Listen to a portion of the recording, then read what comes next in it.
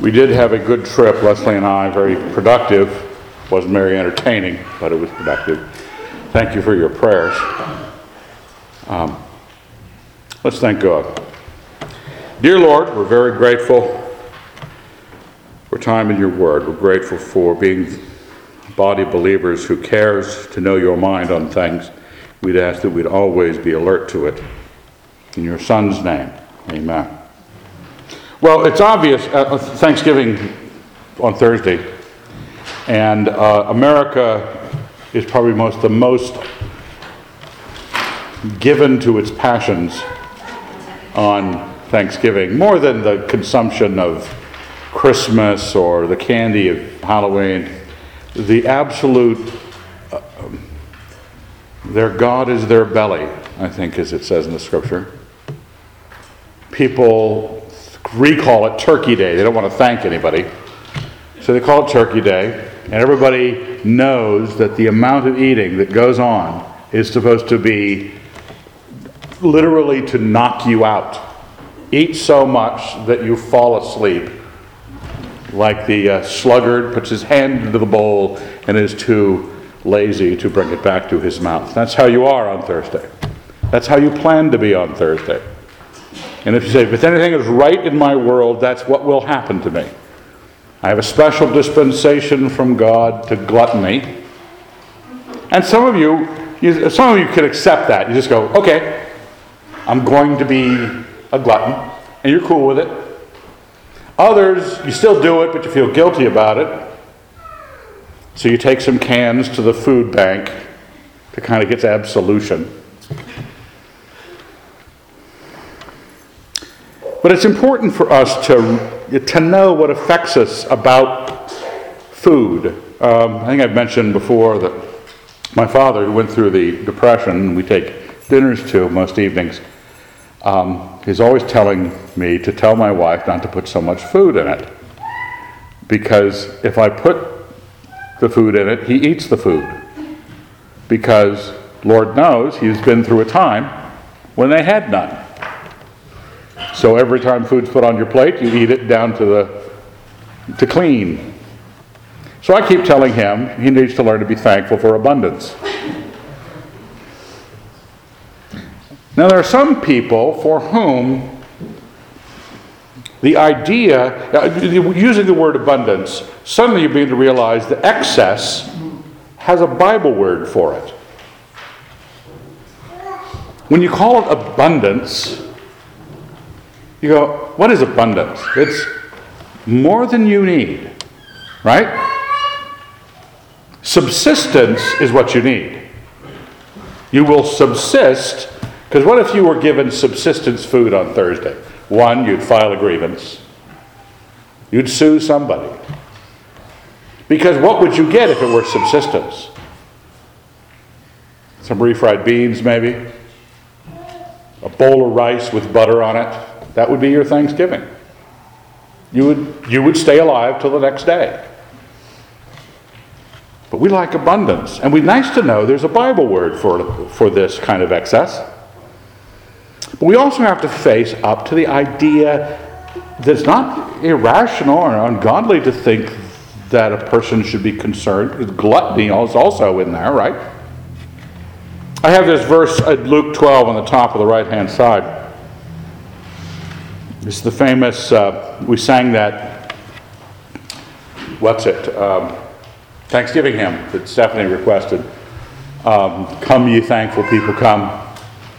Talking about harvest, and you got probably at home, you maybe have a little knick-knack that's a cornucopia of fruit coming out of it, and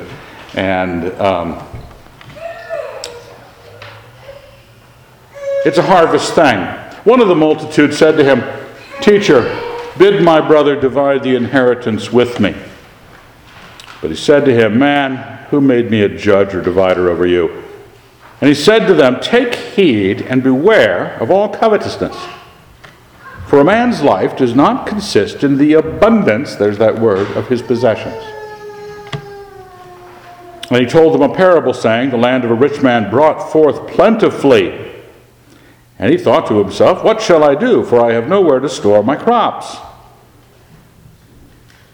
And he said, I will do this. I will pull down my barns and build larger ones, and there I will store all my grain and my goods. And I will say to my soul, Soul, you have ample goods laid up for many years. Take your ease, eat, drink, and be merry this Thanksgiving.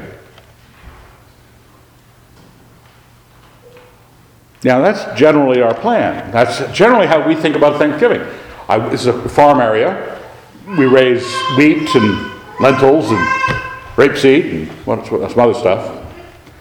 And generally good harvests, and the grain bins are full, and we like to think in harvest terms that when you're shaken down, what is it called? The 30, 60, 100-fold? Shaken down, running over. Those images of a lot of food coming out of harvest. And this is exactly what this guy doing.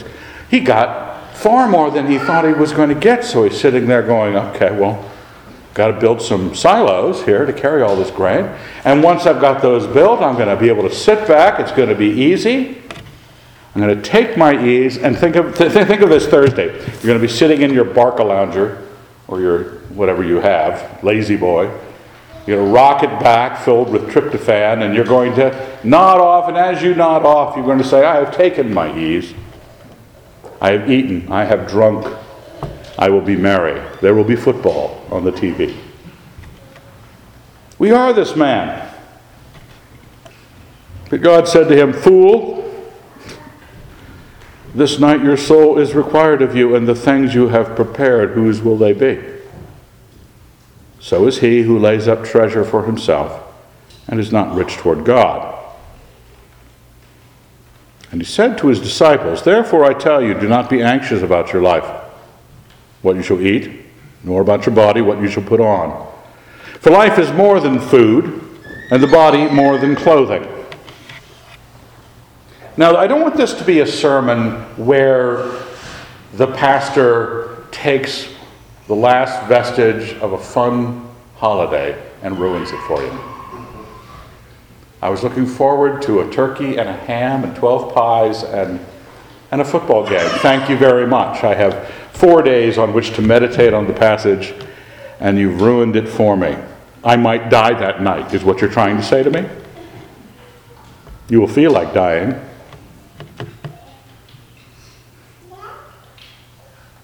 But it lays some things in front of us we've got to think about. Some people immediately go, aha, see? That abundance you were talking about, Evan? That kind of life does not consist of the abundance of your food, the abundance of your possessions. So what do? You go for minimal, right? Because that's what sanctity is, of course. But you have to ask minimal amounts. What if you have a lot of mashed potatoes? A lot. But mashed potatoes are cheap. You can feed a lot of people on mashed potatoes. Or do you have to have those small plate, trendy thing? Not much food. What is the minimizing the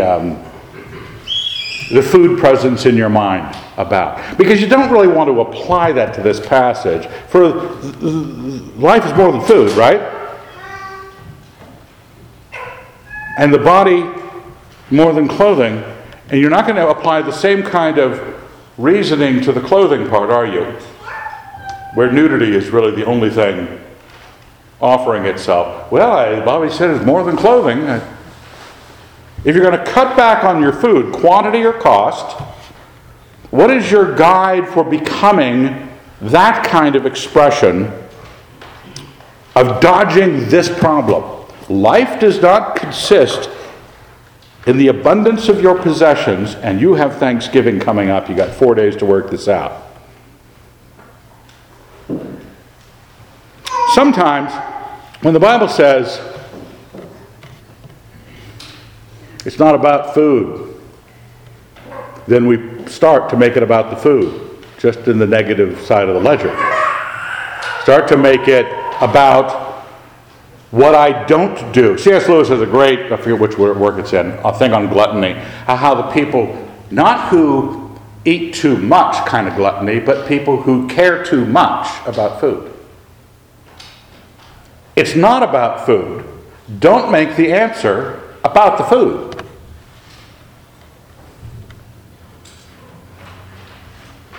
Isaiah 25:6. On this mountain, the Lord of hosts will make for all peoples a feast of fat things. That's almost my life verse. A feast of fat things.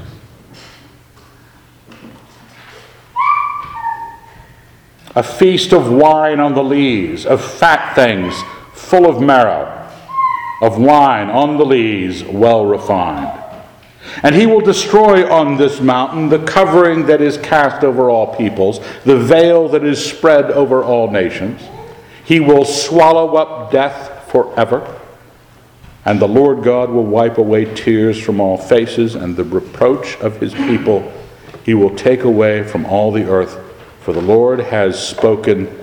It will be said on that day, Lo, this is our God. We have waited for him, that he might save us. This is the Lord. We have waited for him. Let us be glad and rejoice in his salvation. It's a great image. You know it's talking about your salvation here. Isaiah trotting around Israel in the 700s BC. Looking 700 years into the future, the coming days when on this mountain, God would take away our tears. He would take away our sins. He would save us. And on that day, it's going to be a feast of fat things. That's not subsistence. Wine, more than you need. And I read you that passage because it's telling you about how there's a different kind of heart involved. Because you need to have both of these things be true. You don't want to be the rich fool who just thought about how much he had just made. He made entirely legitimate business decisions about his harvest. But life wasn't food. And our decisions that we make about our souls, our Messiah who has come to us to give us these good things, it's also not about the food, but it's the best way to express what is Christianity is face down in a pile of mashed potatoes. That's the good place. Frolicking in onion rings. You know it's good. You know you want to do it. Nothing is better than going out to the Best Western for their brunch, which Leslie doesn't like to do, but I like to do it because they have a silver thing that you open up, has those little heaters under it, and you open it up, and it is full of bacon. It's full of bacon. And not cheap Denny's bacon or Sherry's bacon, but thick-cut bacon. Best Western bacon. You know that you can say to yourself, this is the salvation of the Lord. Because that's what Isaiah just did. He said, the fat things, with the marrow, with the wine, this is your Christ, this is your God. Onion rings, French fries, everything should come to mind. Everything that you know you shouldn't eat, you say, in Christ, that's the best image of our God. But no, we're kind of cursed by picking up the notion, the more Gnostic notion out of the first thing in Luke that says, I'm in the business of cutting down everything, the food and the clothing. The simpler man who wears burlap and a rope. The simpler man who just has a simple dish of rice and perhaps salt. He's more godly. But the life does not consist in food, I thought, nor of your clothing.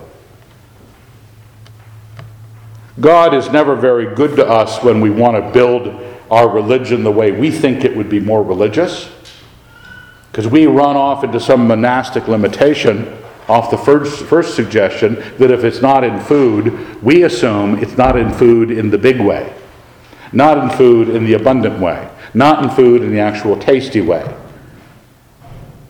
So the more denial I can get into, it'll still be about food. And God wants to describe our salvation. On one hand, it's about, again, an obnoxious feast. You do know that husband and wife relationships, sex, is the image of Christ in the church. Why did he do that? I mean, this isn't right. This is not very Christian. An excessive feast, fat things with the marrow, lots of wine. I know Al understands this.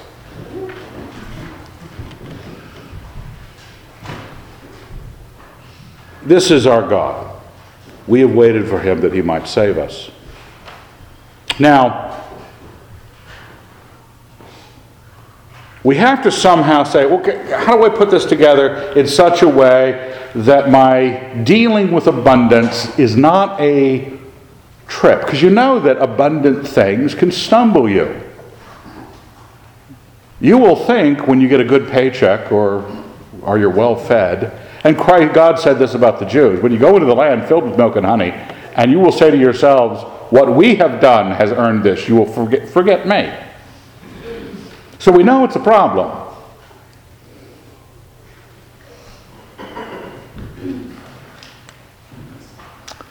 The concern we have in this day and age, it's amazing to me how almost political food has become.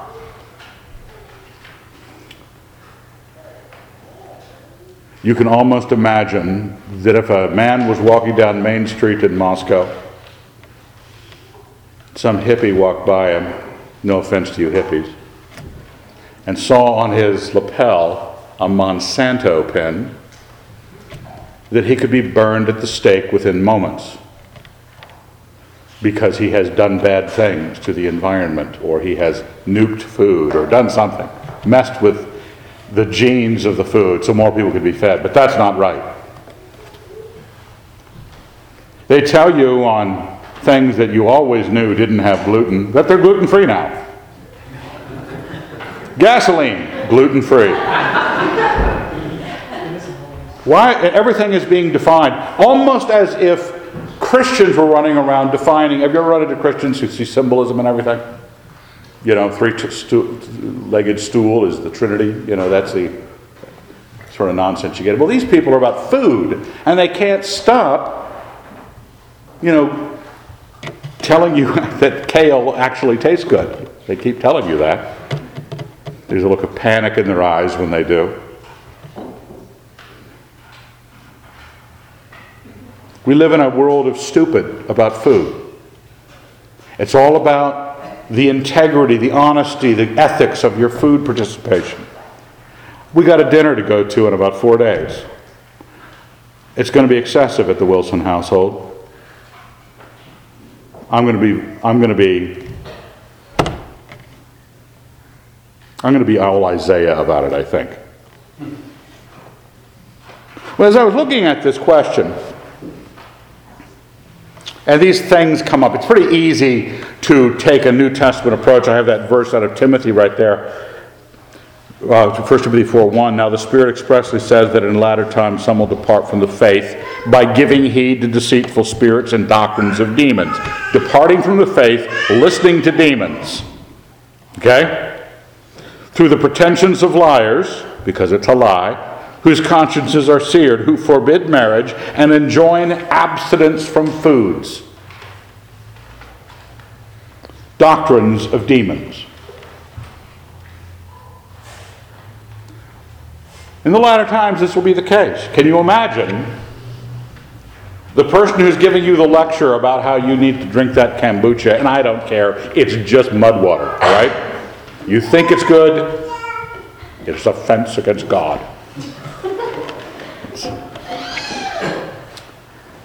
God gave us Coca-Cola. We don't need any of that. Not Pepsi. That's like Roman Catholicism.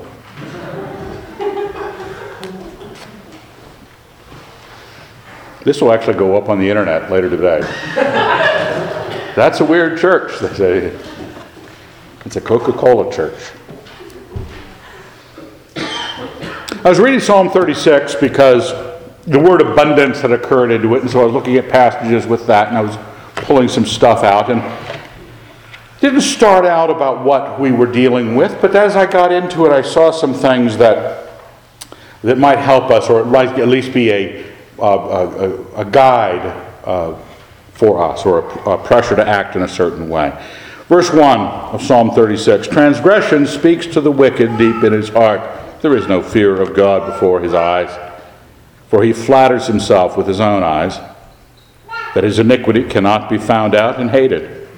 The words of his mouth are mischief and deceit. He has ceased to act wisely and to do good. He plots mischief while on his bed. He sets himself in a way that is not good. He spurns not evil. That's the nature of the wicked. They've designed a wicked life. They have designed a place where they can keep the categories of their sin because they've kept it inside themselves. They plan being wicked. Verse 5, thy steadfast love, O Lord, extends to the heavens, thy faithfulness to the clouds. Thy righteousness is like the mountains of God. Thy judgments are like the great deep. Man and beast thou savest, O Lord. How precious is thy steadfast love, O God! The children of men take refuge in the shadow of thy wings. They feast on the abundance of thy house, and thou givest them drink from the river of thy delights. In God, in Christ, we are going to deal with the only words that can draw it up is abundance. It's feasting. It's delights. What do you do with that at this point? Because what you do then reads back into your actual food. How much Jell-O you put on your plate on Thursday. How you deal with delight. We were reading through The Great Divorce by C.S. Lewis this semester, early in the Pike Night reading. And one of the things that Lewis points out is that for everyone, life is either the beginning of hell or the beginning of heaven. Same life. Even the person who went from living a wicked life, because they turn and repent, all of their life became the beginning of heaven. And you're basically looking at this situation and going, what do I want to have this life, the exhalation of these images into the physical reality, the physical things we do, the physical delights we enjoy, that are the images of what God is talking about in the Feast of the Blessed. I want to be sure that my view makes it the edge of heaven. That when I sit down at table on Thursday with my family, and my kids are coming out from New York and Portland this week, so you'll see them around. You're going to sit down and have the edge of heaven enjoyed in the meal. But for some it could be the edge of hell, just like the harvest of the rich fool. He is building up, I got all this stuff, I'm going to take my ease, and for some reason it wasn't quite what it ought to have been. He died that night. It was the next verse, the one I didn't read to. It's one in red, bold red. For with thee is the fountain of life. In thy light do we see light. That's a very almost edgy remark. In thy light do we see light. All that has happened in this world, when God said at the beginning, let there be light,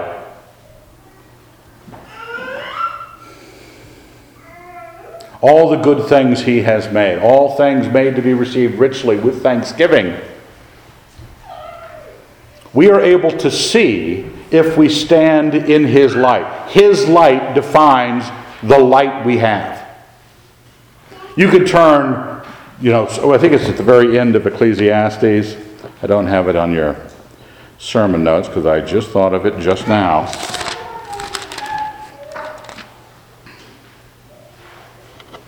Light is sweet, and it is pleasant for the eyes to behold the sun.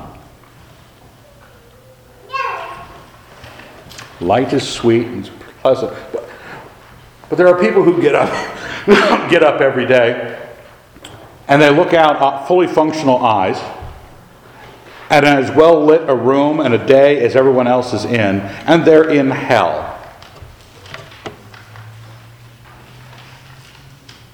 How you stand in God is more to the point than how much food you allowed on the table, or whether it had gluten in it or not, or whether you had enough, free-range Jell-O at your Thanksgiving feast, because your conscience must be your guide on these things. But thy light do we see light. So as I read that, I started to think about these other passages, like that one out of Timothy, and to say, what of God lightens my vision of God's delights? The delights He has given us, from the fat things to the good wine. What does He tell me? Mark 7, here on the left-hand side. And He said to them, then are you also without understanding? Do you not see that whatever goes into a man from outside cannot defile him, since it enters not his heart, but his stomach, and so passes on? He's basically saying, food's just stuff. Thus He declared all foods clean. In this, He just made it okay to eat the onion rings in bacon fat. He said, what comes out of a man is what defiles a man. Our measure is entirely wrong. We look at the things that says, watch out for gluttony. Watch out for what abundance might do to you when you're not rich towards God. And so we think, okay, then the task is on me to strip down my life into some sort of Spartan limitation. Well, if you like a clean, house, great. But don't make it godliness. Because you're still being about the thing. God says, no, rich towards God, not less towards food. Because food is just stuff. It becomes the edge of hell when I have made it important either as a gourmand who can lie there, 600-pounder with slaves slipping delicacies into his mouth. I have had food that made me groan. Davis and Manisha took us to Per Se in New York, and I groaned. I didn't think I would. I thought I was too cool for that, but I did. I couldn't believe that such a small object on my plate, they were kind of minimalist, that you wanted to slice it off molecule at a time and put it in your mouth so that you might groan again.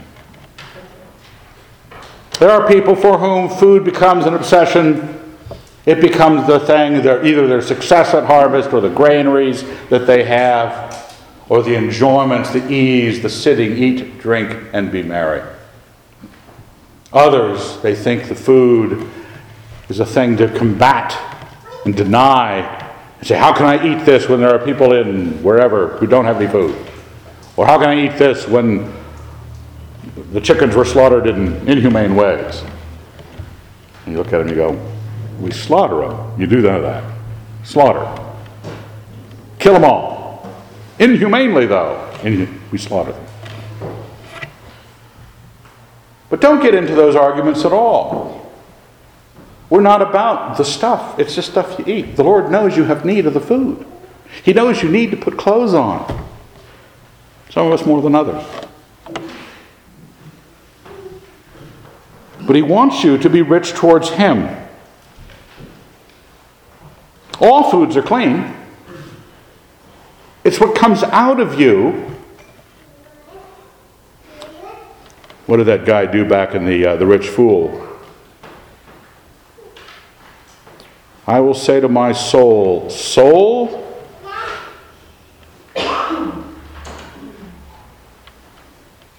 he had not been rich towards God. It tells us in Timothy, this is the passage I read earlier, with the rest of it included, when he says, people who forbid marriage, verse 3, and enjoin abstinence from foods which God created to be. Which God created to be, received with thanksgiving by those who believe and know the truth. We stand in the world as really the only people who could just go, that food is just stuff made for us to enjoy, richly to enjoy, if I'm thankful to it. I suddenly either becomes the edge of hell by my dependence on it or my arrogance about what it means about me. I have succeeded. I have got something here. That's why Thanksgiving is important. Everybody talks about be thankful, and you want to ask them, to whom? The USDA? You know, the Safeway? Winco, if you shop there? Who are we thankful for? To? Our thanksgiving, everything created by God is good. And nothing is to be rejected if it is received with thanksgiving, for then it is consecrated by the word of God and prayer. When you thank God this Thursday, before your Thanksgiving meal, thank Him. It blesses the food. It blesses the abundance.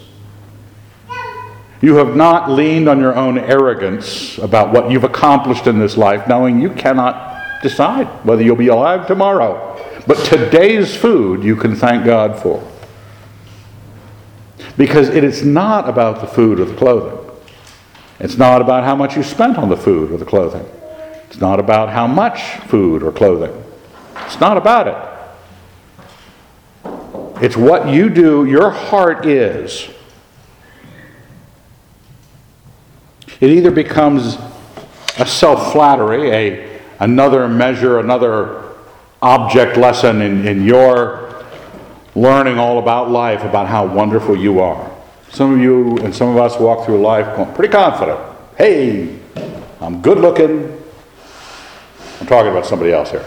I'm good looking, slender, fit, dead.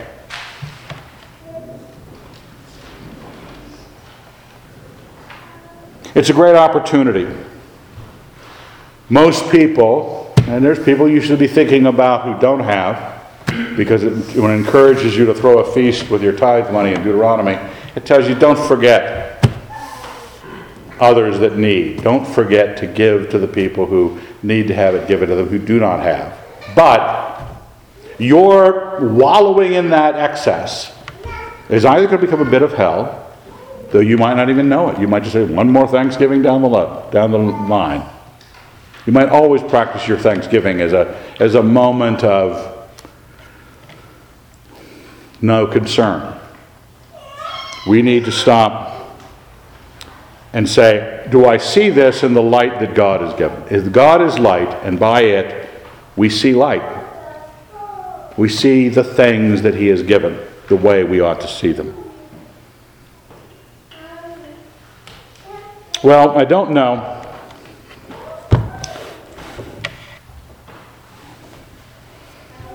what your Thanksgiving is going to be like. My wife's stuffing is better than yours. I'm just saying. If you want a recipe, she'll give it to you, because we're Christians. Her pie, pumpkin pie, better than yours. So I have a greater opportunity to be thankful to God on Thursday than you do. But try your best with your family traditions, the way you like your turkey. Anybody deep fry them? You guys? One deep fry. This is Idaho. Come on. we get a great opportunity. Enjoy it. Put it before the Lord as His gift to you, not your standing either with your family or with your love for the food.